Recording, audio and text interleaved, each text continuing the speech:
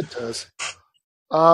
Yeah, so I am now joined by Brent Lengel, who is somebody who I know originally from debate contexts.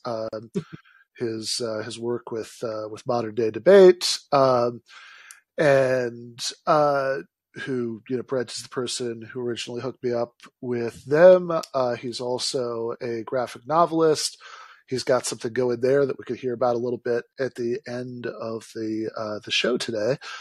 But we're here to talk about Engels because this came up in kind of a weird way on Twitter over the weekend, and you said some stuff about it, and I was like, yeah, this feels like it could be an interesting discussion. So you want to start us off with so originally the person who was tweeting about Frederick Engels was J.K. Rowling, which is a sentence that doesn't really roll easily off the tongue. So what happened there? So I was watching. I watched J.K. Rowling attempt to establish lefty credibility and argue that all people who supported treating trans women like human beings, or I'm sorry, trans people like human beings, were essentially inherently right wing. And the way she tried to make this point was by quoting Engels, completely out of context, because that's how such things are done. The exact quote that she said, let me see where it is, because I did my research here. I have my notes. Yeah. All right, where did I put that?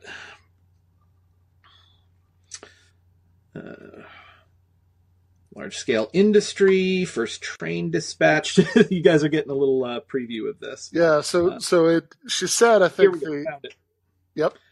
Yeah, so the quote that she gave was, "These gentlemen think that when they have changed the name of things, they have changed the things themselves. This is how these profound thinkers mock at the world." And the context in which this was said, in the same paragraph above, which J.K. Rowling left out, was, "When I submitted arguments like these to the most rabid anti-authoritarians, the only answer they were able to give was the following: yes, that's true, but there is not the case of authority which we confer on our delegates, but of a commission entrusted." So essentially, he's probably, and we'll talk about this. Well, I don't know, Ben. I've talked long enough, so why don't you respond to that, and then I'll go into my interpretation. I think one thing we could probably agree on is that J.K. Rowling probably did not read this essay. Definitely did not. Yeah, most likely there's like some like strange quasi-Stalinist internet person who like brought it up on her behalf, and she was like, "Oh, I like that," right? Because out of context, I mean, look, obviously, she's not somebody who I follow closely, but I mean, she is very taken up with with trans stuff, and she like is she's very like she thinks like, oh, see, this is fun. This is like a quote from Engels saying that you can't change the nature of a thing by changing what you call it or whatever. And like what she means is like gender identity that diverges from sex at birth. So yeah, that has nothing to do with anything. It's just the inciting incident of our story. yeah, exactly. That wouldn't be that interesting to talk about. But what is interesting is that in the course of you're tweeting about it, I responded, and I think we have very different readings of the actual essay itself, right? So this is that the essay by Engels that she's quoting is called "On Authority," and it's from 1872. You suggested when we were talking about this before that this may have been intended as a response to a essay from like a year before, I think, by Bakunin called "What is Authority?" And I have no idea. I'm not, I'm certainly not, I certainly have no particular scholarly, you know, like, background on this. I'm just, there are things about Marx and Engels I know a lot about. This isn't one of them. This is just, we both read this essay and had different takes on it, right? This is just, this is just two guys talking right now. But but whether or not Engels is responding to Bakunin, I did read the Bakunin in preparation for our discussion today, and I included links to both in the description. So whether or not, by the way, if somebody wants to not read it but hear the dulcet sounds of my voice reading it, you can actually look it up on my YouTube channel where I did a audiobook version.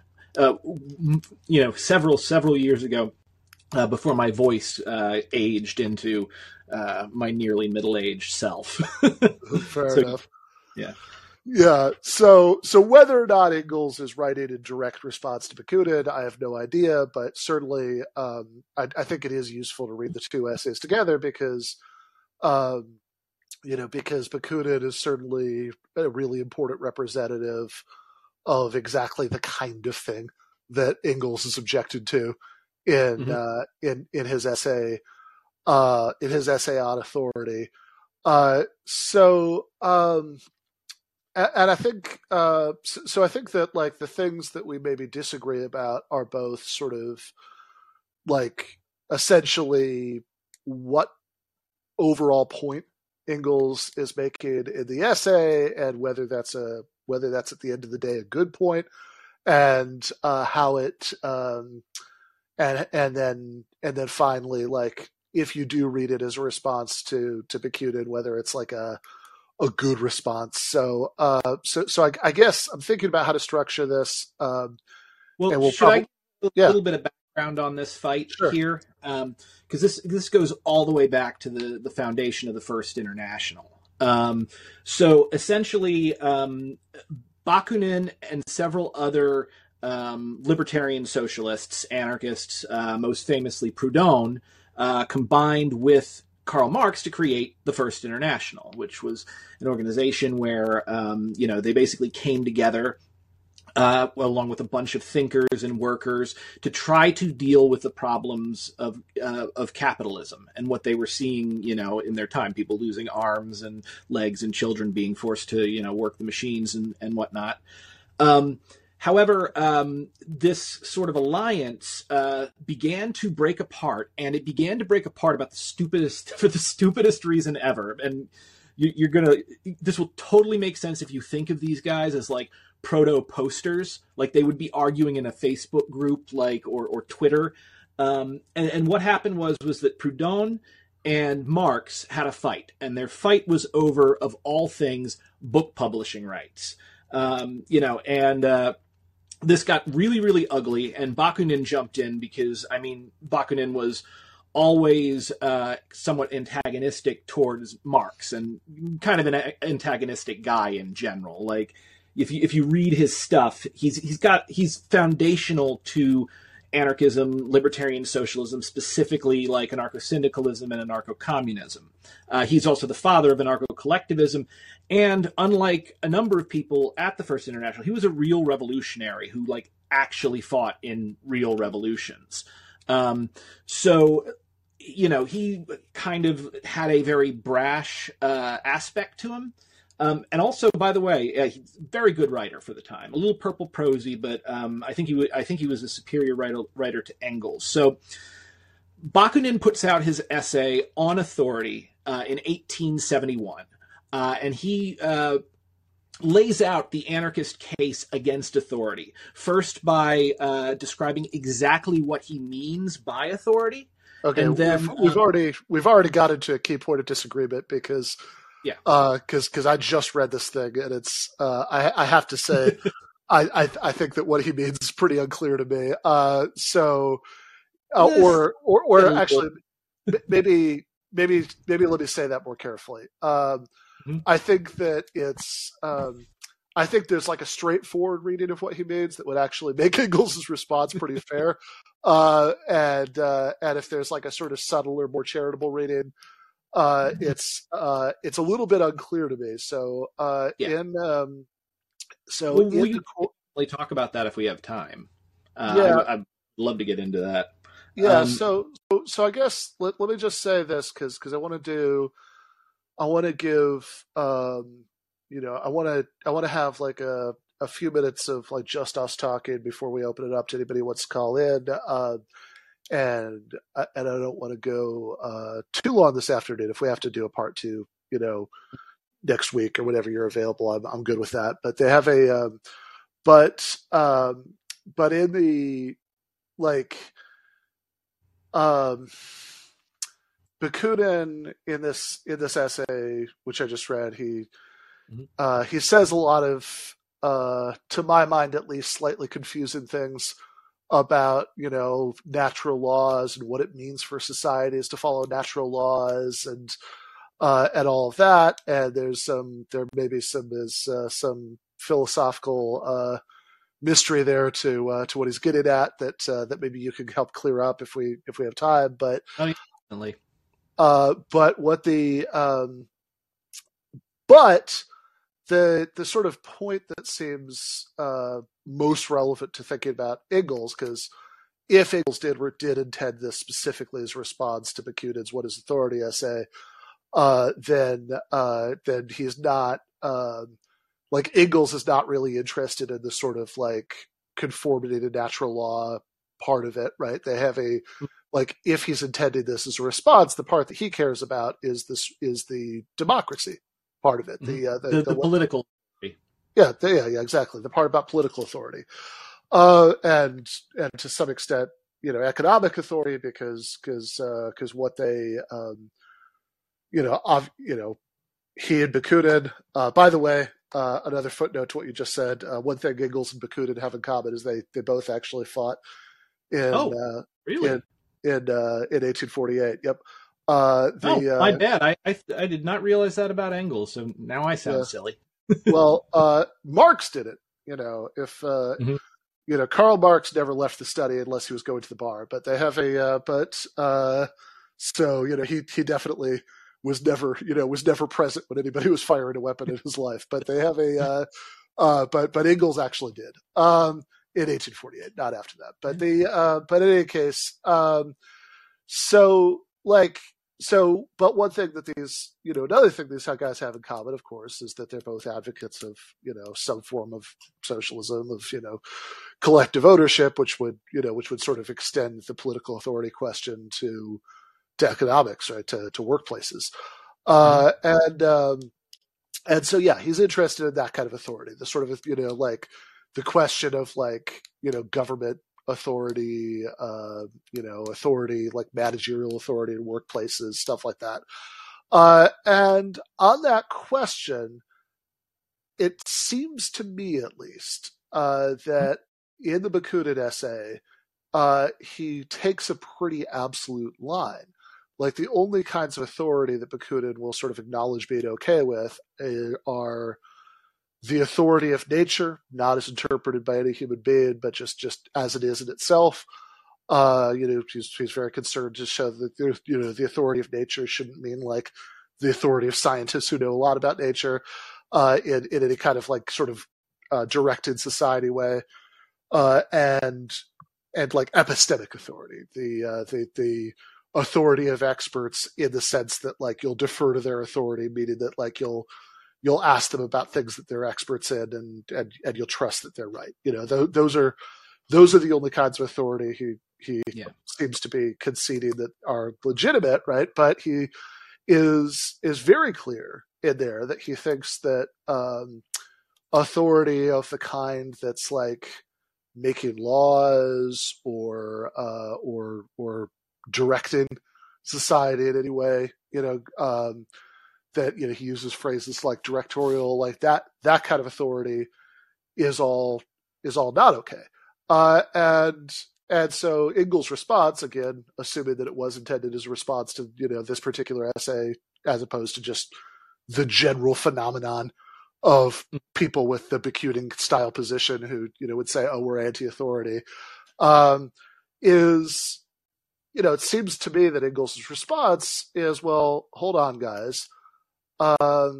That kind of authority, managerial authority, government authority, is something that you're just not going to be able to do entirely without in a complex society. That you need, that like any sort of project, any enterprise that involves complex interaction by lots of different people to accomplish the same task, is going to have to involve some level of operational hierarchy and practice, like some people being authorized to make decisions and other people, and other people having to follow those decisions. And so it's not, assuming that we're not all going to go live in our individual cabins in the woods, we have to some extent make our peace with it. But then I know I've been talking for a while, so I'll just say this and then throw the floor back to you.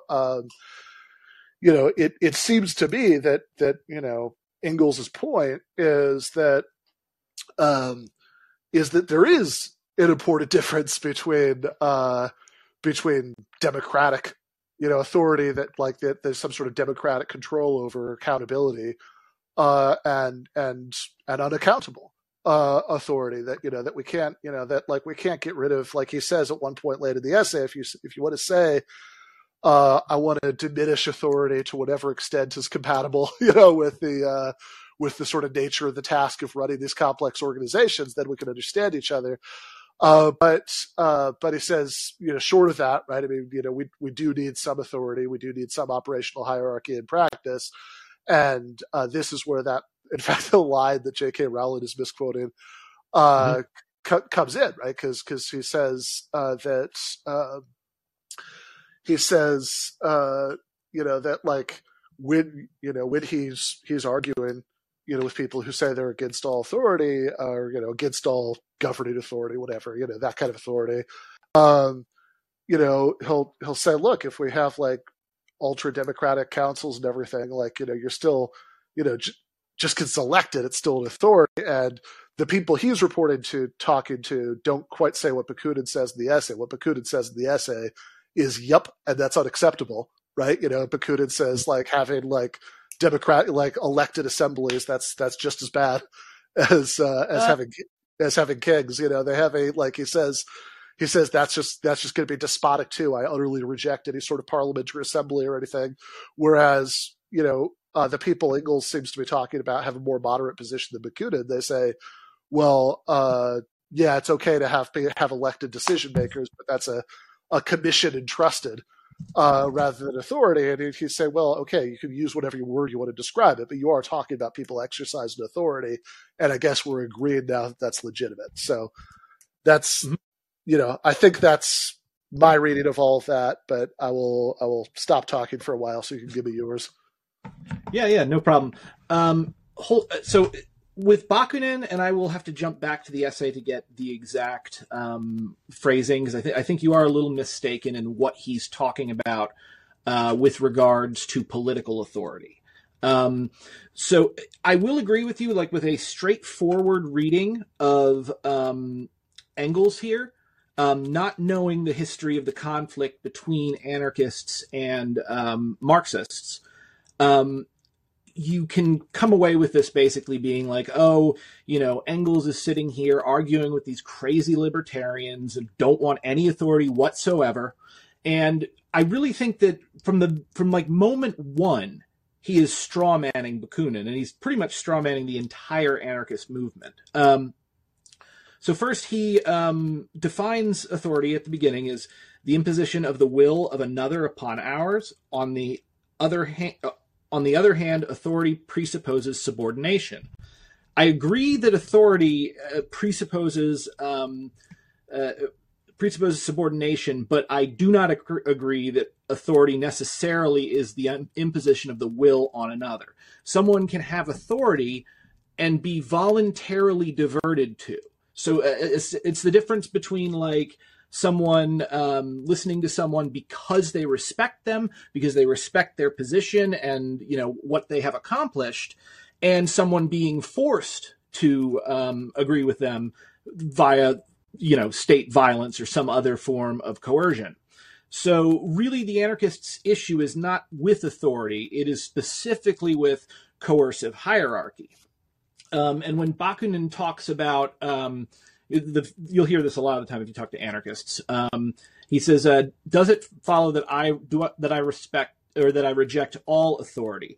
Perish the thought. In the matter of boots, I divert to the authority of the bootmakers. In the matter of steams and for special authority, I will divert to such and such savant, but I do not recognize the authority of the bootmaker or the savant or to be any kind of set and fixed authority which must always be devoted, which you always have to divert to."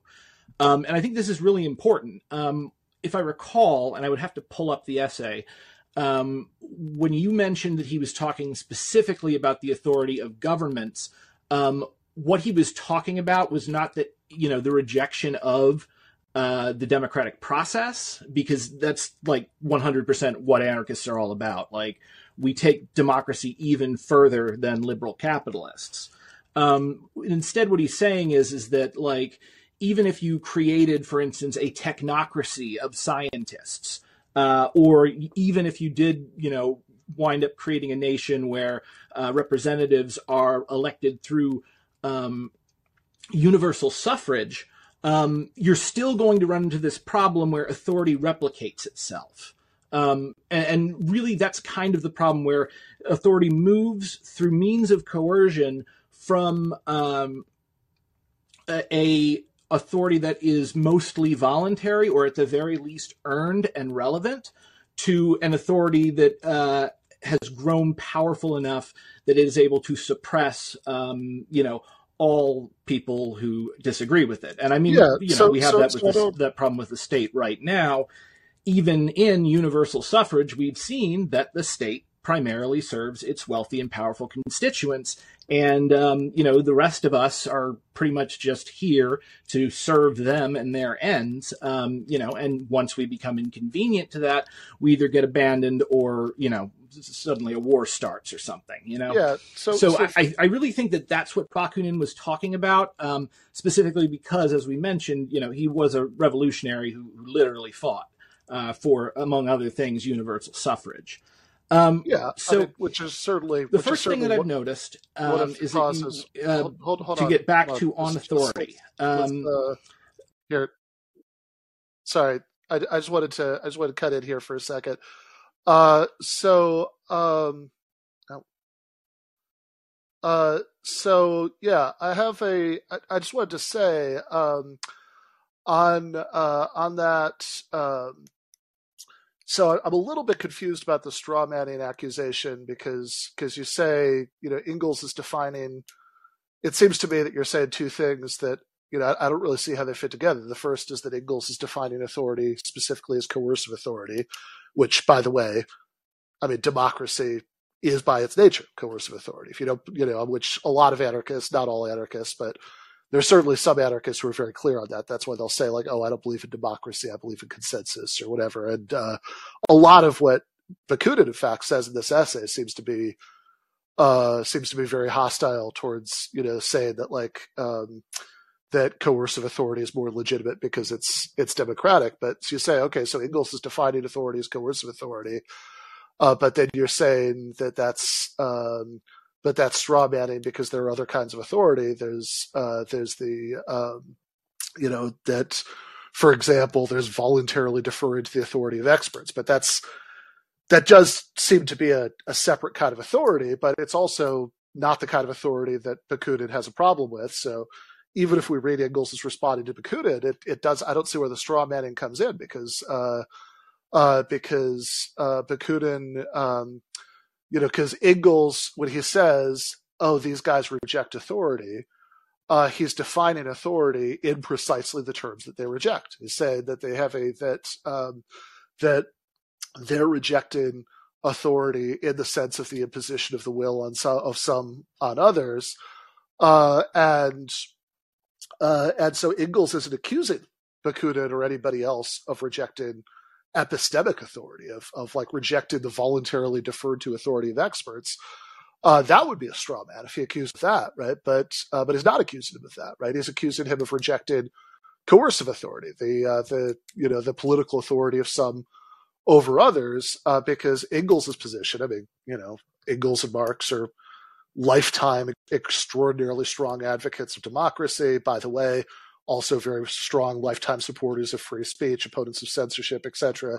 But they have but Engels' position, as I would read it at least, and I'd be very curious if you disagree on this, is that, coercive authority is acceptable, or at least a necessary evil, and acceptable in that sense, to the extent that it's necessary, if it is democratically legitimate in a way that even bourgeois democracy is not, because, as you say, the rich people, capital exerts greater political influence and et cetera. So just going back to the first point, right? I just wasn't sure where the straw man is coming in, because it doesn't seem to me that Bakunin is accusing, it doesn't seem to me that Engels is accusing Bakunin of rejecting the voluntarily deferred to authority of experts. It seems like he's defining authority very narrowly as exactly that thing that he and Bakunin are disagreeing about.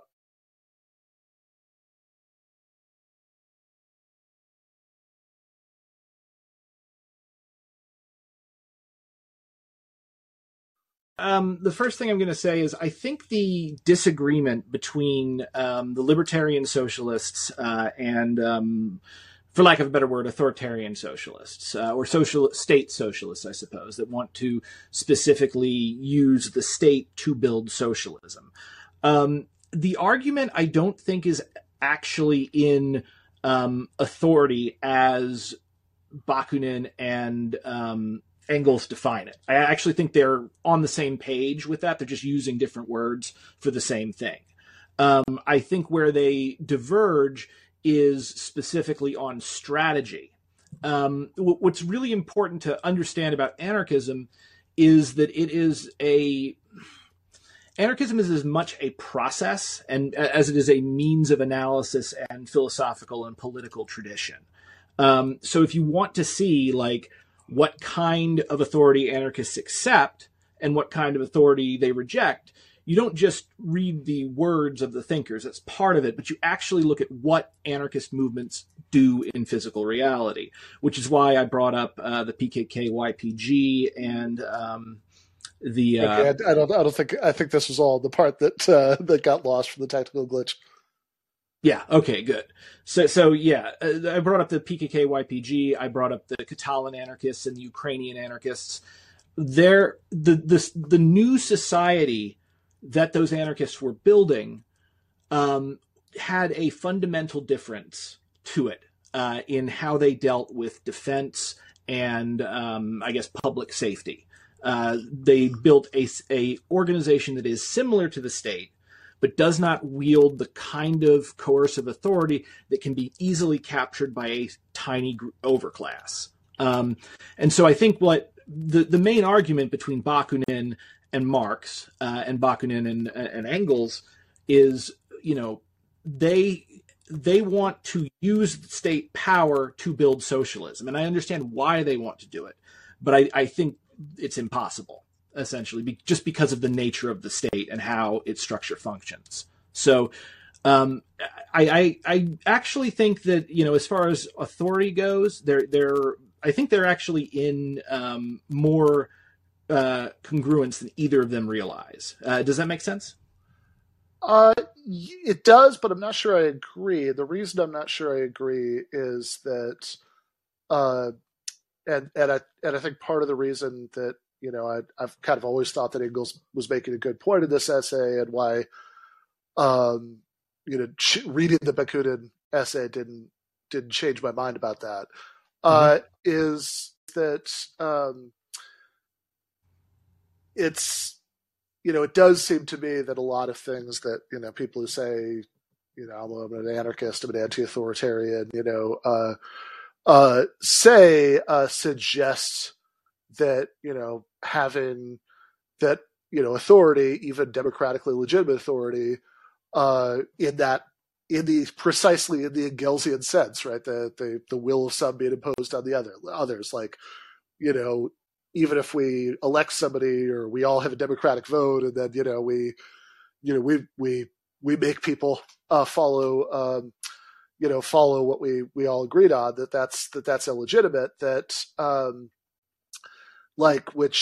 And there's certainly stuff that Bakunin says in his essay that does seem to say that, right? I mean, he says that like making laws that everybody will then have to follow is, I mean, it seems to me, I mean, like that he very directly says that making laws that everybody has to follow is not okay, even if the body making the law is a parliament or assembly that's elected by universal suffrage. Mm-hmm. So I will. So I need to go back and look at that part of the essay, but I'm like 90% sure you're misreading Bakunin. Unfortunately, I got the on authority in front of me right now. So yeah, I mean, Engels even kind of goes into it because he says right here, and this is another reason why I think you need to read between the lines with what he's saying, and he may be purposefully strawmanning because he directly contradicts himself. Because what we have here is, why do the anti-authoritarians not confine themselves to crying out against political authority and the state? All socialists are in agreement that the political state with its political authority will disappear as a result of a coming social revolution. This is, but the anti-authoritarians demand the political state be abolished in one stroke. Now you notice that what he's doing is, first he says that why don't they just complain about the state? And then he goes back and acknowledges that they do complain about the state and that the state is their primary focus, but he doesn't like the way they want it to be abolished. So again, I feel that the disagreement here, while seemingly cloaked in a conversation about the nature of authority and like how beneficial it is and how beneficial it isn't, is not the actual crux of the disagreement. Bakunin... Yeah, so I'm looking at, and by the way, there's a link to the Bakunin essay in the description on this. If you click on that, like more at the top, you could just click over to it there. But Bakunin says that in the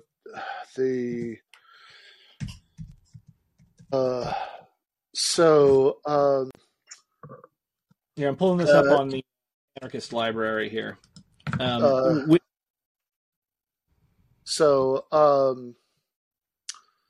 the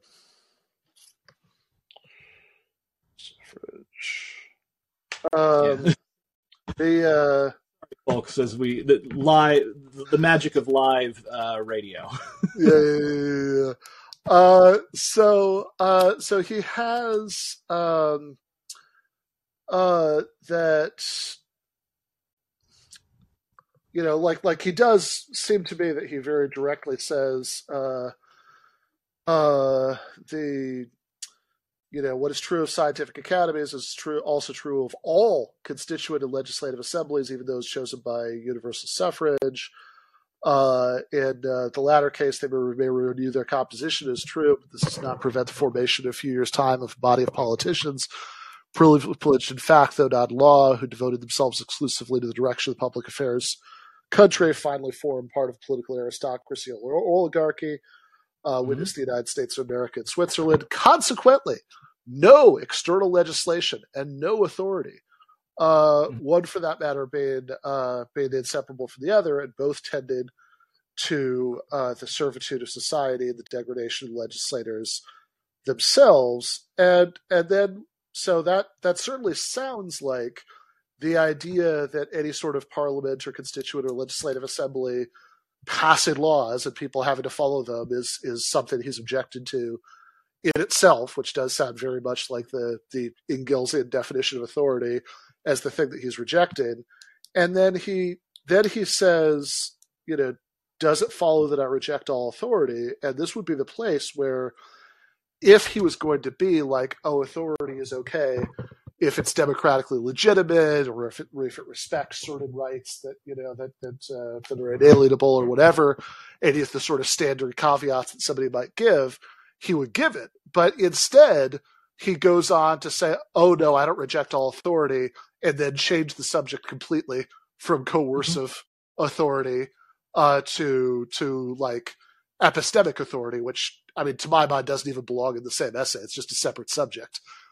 That whether Well, you like. I think the reason the essay takes this form is because Bakunin is responding to sort of the Jordan Peterson top lobster argument, that there are always people, usually conservatives, that when we talk about making society more free, insist that the way society is right now is the only way it can ever be, and it is a natural law. So that's why he's kind of talking about natural laws. That's where he's going. So he basically goes like from natural law to ideas about scientific technocracies, and then he points out that the same issue that trips up scientific technocracies also trips up liberal democracies, which, yeah, that's very true. He says here, it is the so if I'm going to jump up right here, the greatest scientific genius, from the moment that he becomes an academician, an officially licensed savant, inevitably declines and lapses into sleep. By the way, that's not a dig at you, Ben. It's just Bakunin. He loses his spontaneity, his revolutionary hardihood, and that troublesome and savage energy that characterizes the nature of the grandest geniuses ever called to destroy obsolete worlds and lay the foundations of new ones. And then jumping down here, he says he undoubtedly gains in politeness and in utilitarian and practical wisdom what he loses in power of thought. In a word, he becomes corrupted. And here's the important thing about that. It is the characteristic of privilege, and of every privileged position, to kill the mind and heart of men. The privileged man, whether politically or economically, is a man deprived intellectually and morally. That is a social law that admits no exception and is applicable to entire nations as well as classes, companies, and individuals. It is the law of equality, the supreme condition of liberty and humanity. The principle basically says that the reason he's writing this is to elaborate and demonstrate on the truth of this in the manifestations of human life. And then he comes down to this part. The technocracy, a scientific body which has been confided the government of society, would soon end by no longer occupying itself with science at all, but with quite another business. And that business, the business of all established powers, would be to perpetuate itself by rendering the society confided to its care ever more stupid and consequently more in need of its government and direction. So what he's arguing here is that you take a technocrat and you put those technocrats into the position of, being an oligarchy or a king or whatever, they're going to naturally be corrupted by the privilege and power that they get, and that they will then wind up ruling over society in a foolish and brutal, often brutal manner. That's what he's going at. That's what he's going after, and he's basically saying, when he goes down to the universal suffrage, he says, but that which is true of scientific academies is also true of all constituents and legislative assemblies, even when they are the result of universal suffrage. Universal suffrage may renew their composition, it is true, but this does not prevent the formation in a few years' time of a body of politicians privileged in fact, though not by right, who, devoting themselves exclusively to the direction of the public affairs of the country, finally that's the paragraph we just heard. Yeah. So then he says, does that mean I reject all authority? And then he says, no, I don't. And then he explains the kind of authority he doesn't reject is the voluntarily deferred to authority of experts. And the reason I was bringing that up is that it seems to me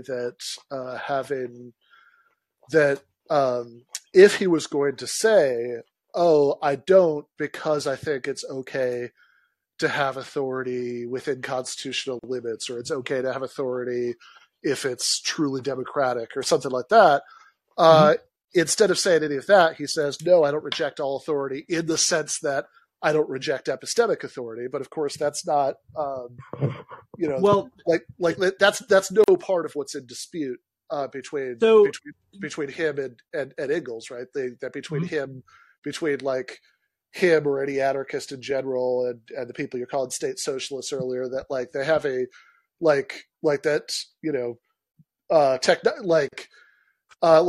I think something that he and Engels are going to agree about, and something you and I are going to agree about, and so even if there are people who disagree with it in their context, which would be an interesting discussion, it doesn't strike me as like sort of important for our purposes now. Is that intellectual division of labor and listening to experts about the things they have expertise on is fine. Another thing I think that Engels, Bakunin, you and I are all going to agree about is that like the technocracy, like empowering the all-powerful scientific board to decide what happens is not fine, right? Those are all points of agreement. But Yeah. where there's going to be disagreement, I think, is going to be on um, are there cases in which coercive authority is okay, that that it's legitimate to have like a legislative assembly or whatever that like Yeah. passes a I law, mean, and so, then so people have to follow the law. And everything Bakunin says in the essay certainly sounds like no. And I think that, and in a way, to me, even the point about how there have been, like, if you look at the YPG or Revolutionary Catalonia or these other examples, that there was, I mean, coercive democratic authority. Like maybe it's more democratic than in other kinds of societies. And I don't want to sort of disparage the importance of that, right? But that there is important coercive democratic authority, in a way, to me, that makes Engels' point for it, right? That yeah. Engels' point is like, guys, you're not going to be able to get away from this. I mean, like Mhm. you're, like like if any of those revolutionary battles that Bakunin was fighting in, right, if they won, right, I mean, what they're doing is they're using force to impose their will Yeah. on their defeated enemies. Like he's bringing up the Paris Commune because the Paris Commune is something that both he and the people he's criticizing alike supported, right? And it's definitely was in the business of using coercive political authority. And so it says, like, I, this is, mhm. coercive political authority is just going to be a reality. And, and we sort of can't do everything by consensus. I mean, sometimes you have to vote and then make people go along with whatever you decided on, or sometimes you have to empower somebody, even if you're democratically empowering them. This is again what J.K. Rowling is misunderstanding, just saying that's a commission entrusted doesn't change the fact that we're still talking about coercive authority. And so as I would read it, at least, Bakunin Mhm. seems to be down on coercive authority in general, even when it's democratic.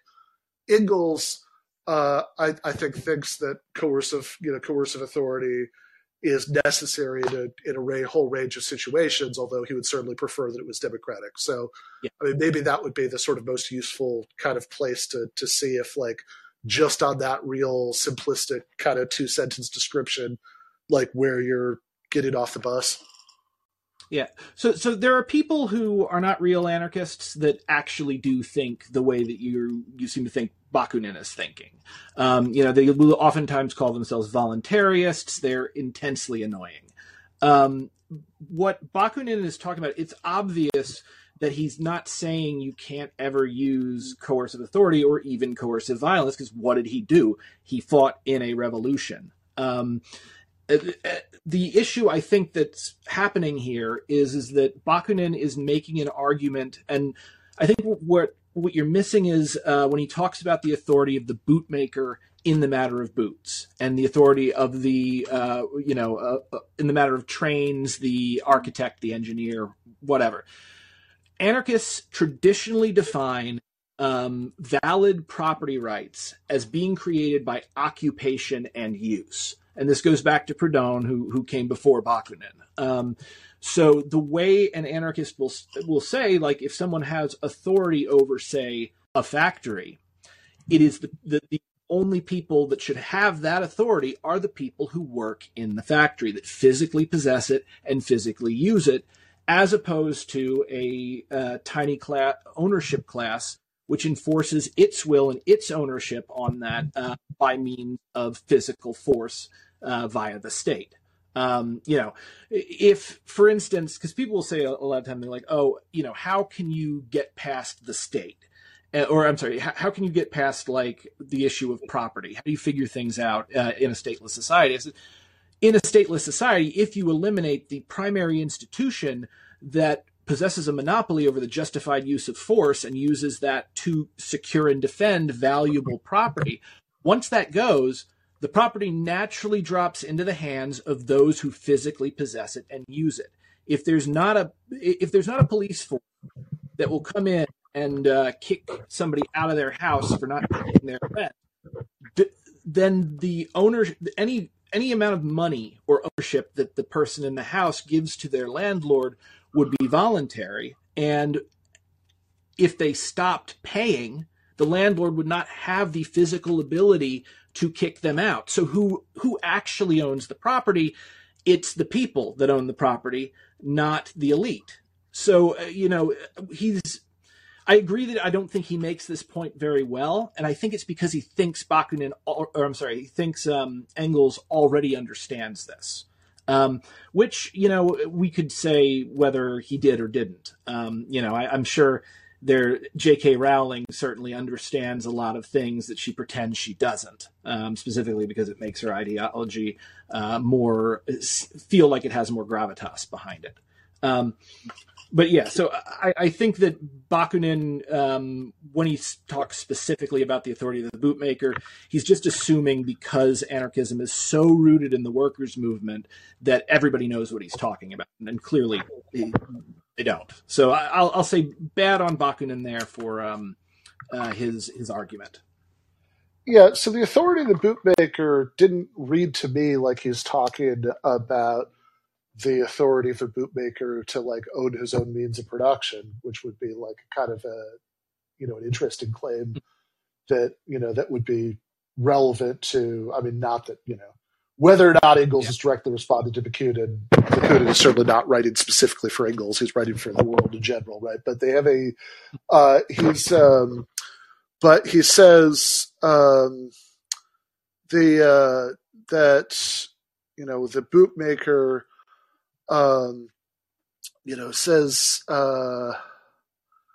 does it follow that I reject all authority? Far from me such a thought. In the matter of boots, I refer to the authority of bootmakers. Concerning houses, canals, or railroads, I consult that of the architect or the engineer.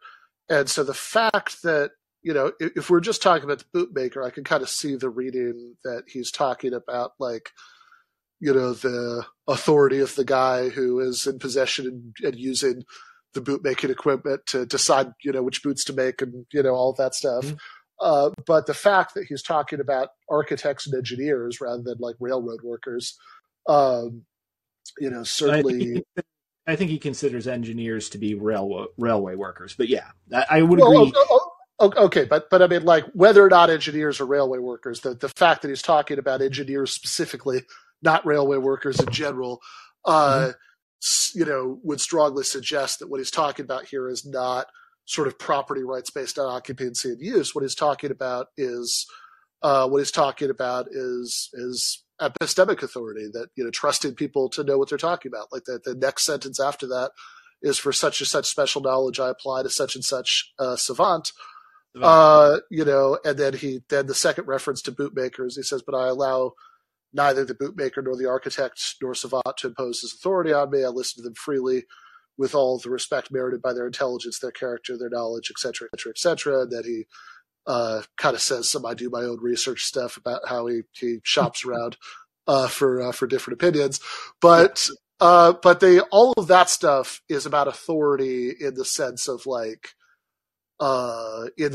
trustworthiness, right? Authority in the sense that like, people have knowledge and you should like voluntarily listen to them about their knowledge, right? But and I'm not saying that's not an interesting subject, it is, right? But I think that sort of discussion about epistemology is a little bit different from the sort of the thing that Bakunin and Engels are going to disagree on, which is what kinds of coercive political authority, if any, are acceptable.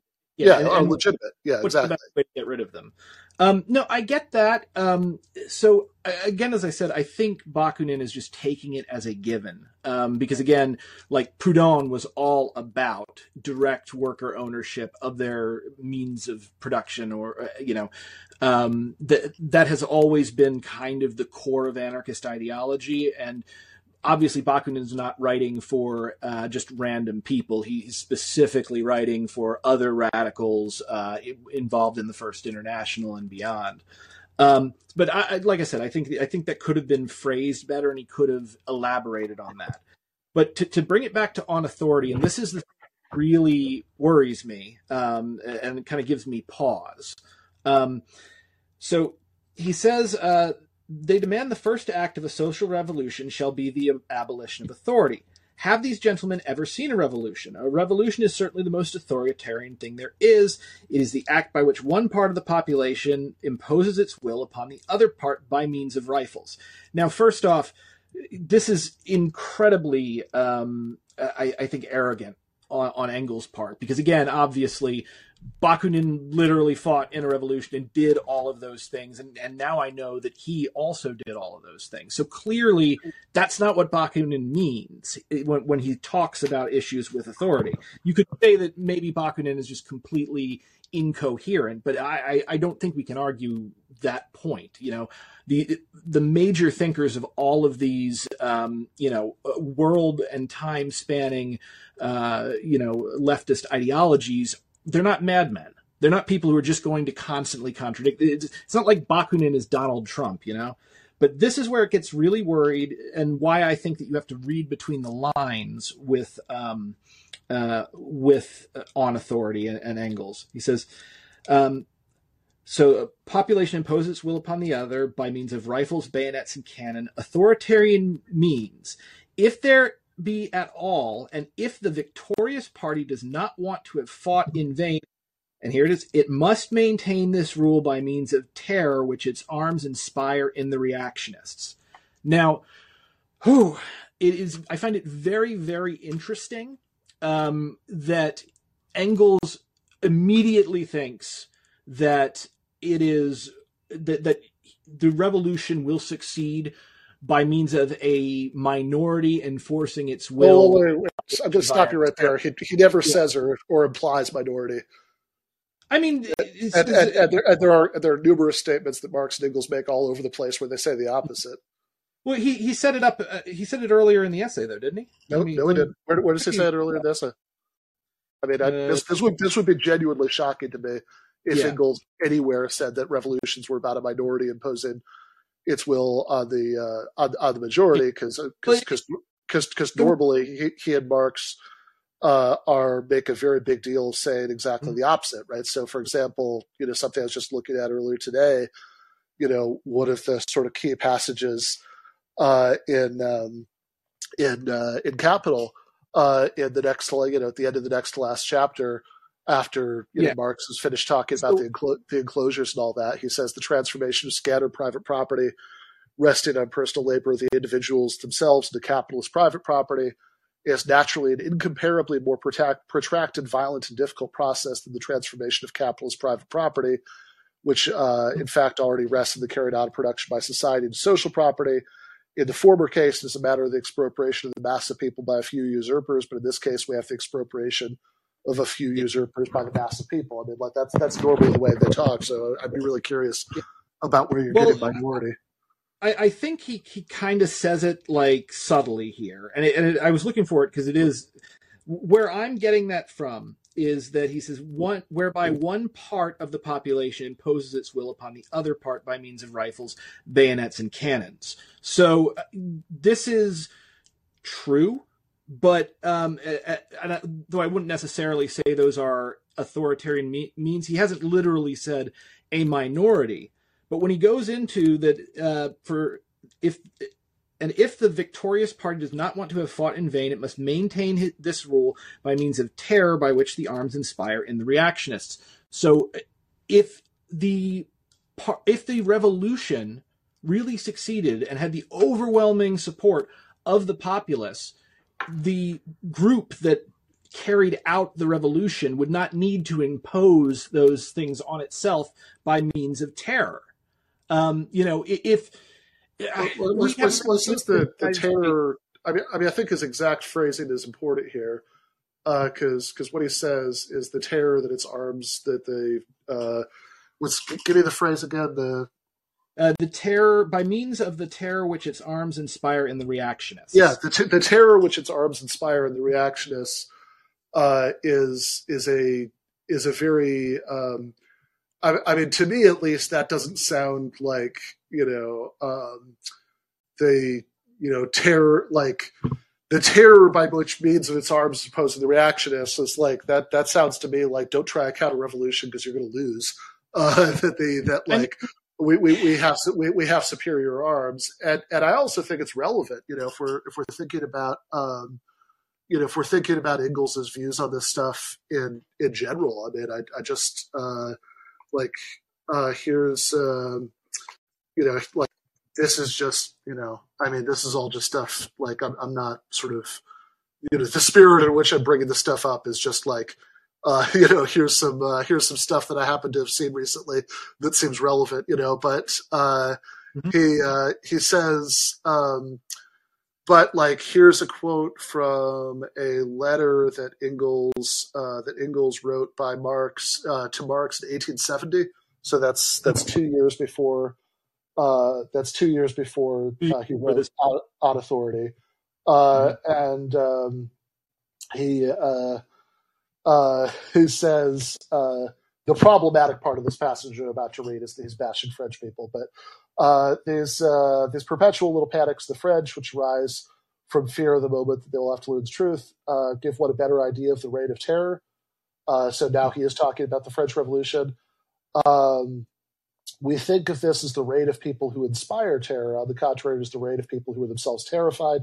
Terror consists mostly of useless cruelties perpetrated by frightened people in order to reassure themselves. So it's the Committee of Public Safety was so afraid it started lopping heads. Is that the right? So the next sentence after that is, I'm convinced that the blame for the reign of terror in 1793 lies almost exclusively with the over-nervous bourgeois demeaning himself as a patriot. The small petty bourgeois beside themselves with fright, and the mob of riffraff who knew how to profit from the terror. These are just the classes in the present minor terror. The present minor terror is a reference to, this is pre-Paris Commune. This is about the this is 1870. So it's a year before the Commune. I do not know enough about the ins and outs of the later stages of the Franco-Prussian War and the Declaration of Republican stuff to know what stage of that he's talking about in this. But but in other words, like, it seems like he's got a pretty dismissive attitude towards, says that, that he describes the terror of the French Revolution as, useless cruelties perpetuated by frightened people, which makes me think that he probably doesn't mean that, like, when he talks about the terror by which the force of its arms inspire in the reactionists. I mean, that sounds to me like less like, oh, let's set up a committee of public safety and start executing people left and right. That sounds more.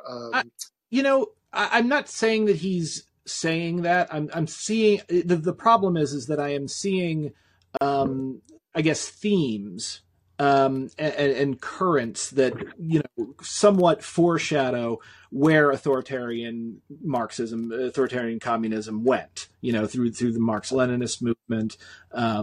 So I think that the DNA of it is here, and we're seeing a little bit of it. And the reason why, again, is because I think he has started out the essay, responding to a point that Bakunin didn't actually make, and why I called it straw manning.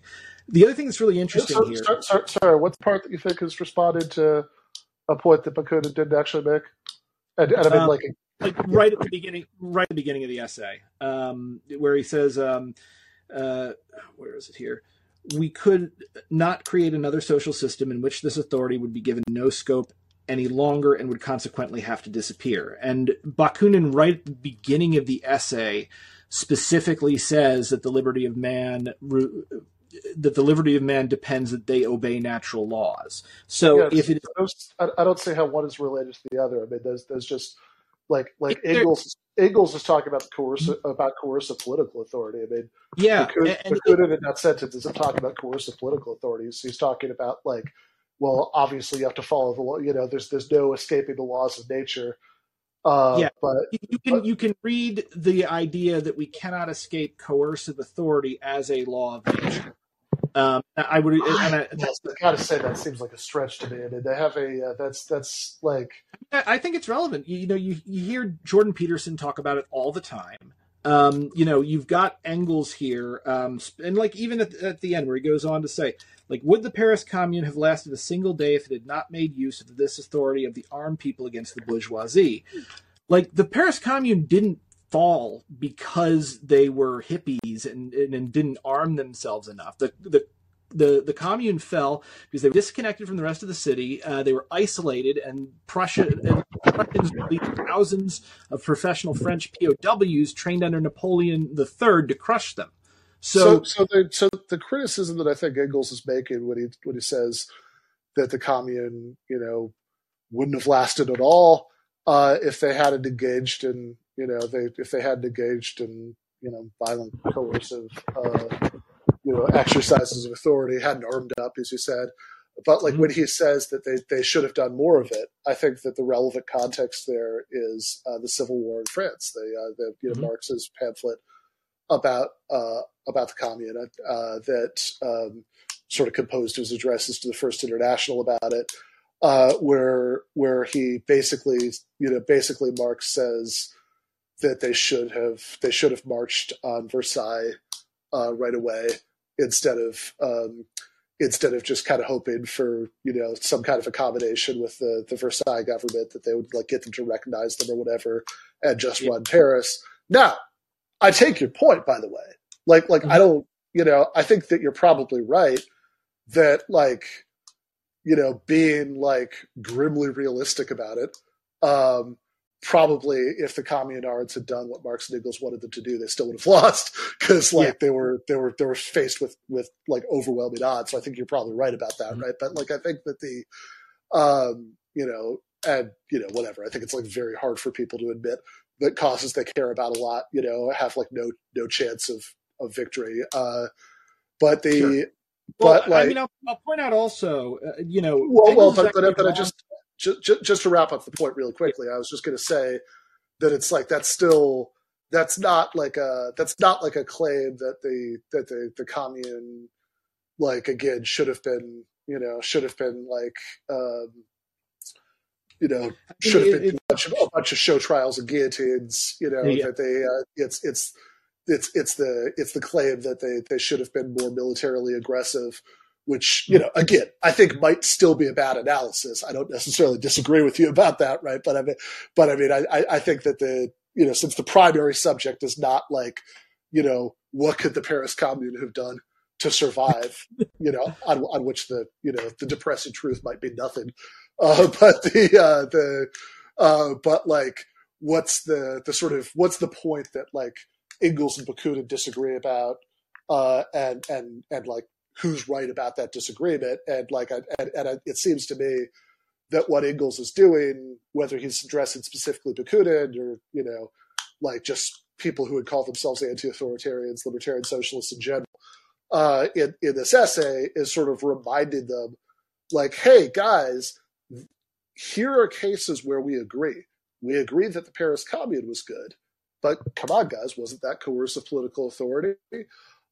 We agree that revolutions are good, but come on, guys, isn't a revolution one part of the population, imposing its will by force of arms on the other part? And that, it's not obvious to me that that's a bad argument. And I guess the other thing I would just say, and then, we've been going on for quite some time now. So I wonder, after I say it, maybe I'll just kind of throw to you for the last couple minutes to sort of have the last word, is the reason I find, all right, I'm not convinced that Engels is strawmanning Bakunin's point about because I'm not sure either that the part about natural law at the beginning or the part about epistemic authority at the end. I'm not sure either of those are really relevant to the thing that Engels and Bakunin are disagreeing about. So I'm not convinced that it's strawmanning. But beyond that, because I can understand somebody might listen to this and be like, okay, I've spent the last hour listening to two nerds like talk about like exactly which of these essays from the 1870s, was like saying what, like whether one of these essays from the 1870s was misrepresenting the other essay from the 1870s, and I just don't give a shit. And I understand that, right? But I think that one reason it might have continuing relevance and interest, right, is that I think this whole question uh, of how much operational hierarchy you need to get shit done, given complex societies and complex tasks, and how important democracy is, and whether like it's okay for democratically legitimate authorities to sort of impose their decisions and all these stuff. I mean, I think these are really enduringly relevant questions because given the kind of thing that leftists, whether the kind of leftists who like Bakunin better, or the kind of leftists who like Engels better, given the kind of thing that we object to about capitalism, that there's sort of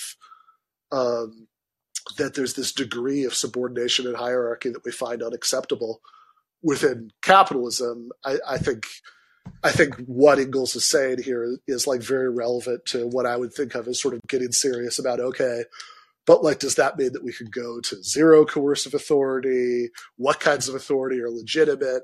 All of that stuff. And that's the part that's interesting to me. But with that, I'm going to shut up and give the last couple minutes of talking about Engels and Bakunin to you. And if you want to, at the end, sort of wrap it into to promoting your stuff, that's cool too. Yeah, that's cool. Do we also want to take questions? I can stay longer if you need me to. I think at this point, it's actually been a really interesting discussion, but we've gone pretty long. So I think we should probably just kind of like wrap up with you getting a last word on this, and then go into the Indiegogo and all that. Yeah, no, absolutely. And like it's very important, also, in my opinion, with this to appreciate the context that these were in. And somebody in the audience can probably find this, or I'll look it up afterwards. But you look at Bakunin's objection to Marx, and in that objection, you can see, he's actually right in a lot of ways, not necessarily of Marx himself, but of future revolutionaries that Marx would go on to inspire, So what really gets on me here is I think that he starts the essay by saying that authority presupposes subordination, but he also defines it as the imposition of the will of another upon ours. So he is literally, and I don't know if he realizes it, but he's talking about violence. He is talking about coercion. And I'm not convinced, and you may tell me something different here, but I don't see Engels allowing free speech, for instance, when he takes over. I don't see Engels allowing, the formation of parties that do not fit the line. And now, if I'm wrong about that, somebody please get me on, because I would love to be wrong about it. But right here where he says, would the Paris Commune have lasted a single day if it had not made use of this authority of the armed people against the bourgeoisie? Should we not, on the contrary, reproach it for not having used it freely enough? He is saying that we should reproach them for not being violent enough. Now, obviously, that's not possible. There's no way that they possibly could have defeated the military force that was marshaled against them. But also, he's completely wrong in this assumption about the use of violence, and this has been directly disproven by Tolstoy, the world's most famous anarchist, who went on to inspire Gandhi, who went on to inspire Dr. Martin Luther King Jr. Nonviolence has had, oddly enough, a larger revolutionary impact in many ways than violent revolution. And I think that Engels, his tendency to excuse authority immediately, to ignore, to miss or ignore what the anarchists are actually saying about authority, and instead kind of make sort of a Jordan Peterson top lobster point. I think we can see the roots of where certain aspects of Marxism went wrong. Now, I don't think, for instance, that Engels was a despot. I don't think he probably, I don't see him being the guy, as you put out, that, suddenly orders the terror. Yeah. But I do think he is entirely too comfortable with terror, and he's too unwilling to admit that the way a revolution can be won and can be enforced is not necessarily through force of arms, but through widespread adoption of revolutionary ideals. I think that, ultimately reactionaries and fascists are cowards. And, you get into a position where 90% of the population want something to go one way, and 10% or probably more, 1% wants it to go another. The only way that 1% can keep things going is specifically to use violence and the threat of violence to enforce their privileges. And I think you can see Bakunin's analysis deals directly with this. And I will agree, though, that, he gets kind of purple prosy. So thank you, Ben. Do you want to say anything before I plug my thing? Yeah. Well, I'm not going to. Oh, shit. Did we get disconnected again? Oh, no. Can you not hear me? I didn't hear you. Yeah, go. Okay. I was going to say, I don't, okay, because you did ask to be corrected, but I also said I'd give you the last word, so I think I'm going to compromise here by just doing the 2-sentence version of this. I absolutely think that Engels supports free speech and multi-party elections. I see no hint in this essay or anywhere else in his or Marx's writings that either of them would be against those things. I do think that they probably are less optimistic about nonviolent revolution than you are, at least in situations where there's people are being ruled over by undemocratic states, and that's like 3 sentences. So I'm just going to stop there and throw it back to you. And if you want to respond to that, you can respond to it, and you can also promote the stuff you got to promote. Yeah, absolutely. Okay, so guys, I think I'll just say that, the British Raj was non-democratic. The Jim Crow South was explicitly non-democratic. The world that Tolstoy grew up, the Russia that Tolstoy had, was one of the most brutal and authoritarian ways of life that you possibly could have. And each time, by sheer force of numbers, nonviolent revolution has been successful. You can say, there needs to be violence involved with that. Yeah, but that makes the argument then about specifically when should violence be used, how much of it should be used, and in what way is violence justified. And I feel what I'm getting from this essay is that I would say that Engels seems much more comfortable with the use of violence to maintain the revolution than Bakunin or Kropotkin, ironically enough. Though, again, also they all fought. So obviously violence matters a lot. So, and on that note, if you know, I am the author of the comic series Durruti, Shadow of the People, about one of the most fascinating people to ever live, anarchist Buenaventura Durruti, who is the guy that defeated the fascists in Barcelona and led an army of 10,000 anarchists against Franco in Madrid. The second issue of it has been funded. In this issue, Durruti, it actually chronicles a real-life meeting between Durruti and Ukrainian anarchist Nestor Makhno, who commanded the Black Army, and probably got the closest to a stateless society like a stable stateless society that anyone has in history. Reading his biography now, and I'm going to be creating a small film about his life, just a little biopic because it's fascinating. But if you guys want to get a hold of these comic books, and you also want to help people in Ukraine, resist, the imposition of aggressive military power. And I'm talking specifically about civilians, those injured and dispersed by this war. 30% of every pledge on the Indiegogo that I've got right there will go to Razom for Ukraine, which is a top-rated charity that engages in on-the-ground mutual aid, specifically with the aid of providing life-saving care to Ukrainian civilians who have been injured, and also important cultural work. So do go down there and please, guys, pledge. Our goal is small. It's only $1,500, and I'm hoping it explodes from there. But please go in and pledge. And if we don't hit our goal, you will not be charged, so you don't have to worry about it.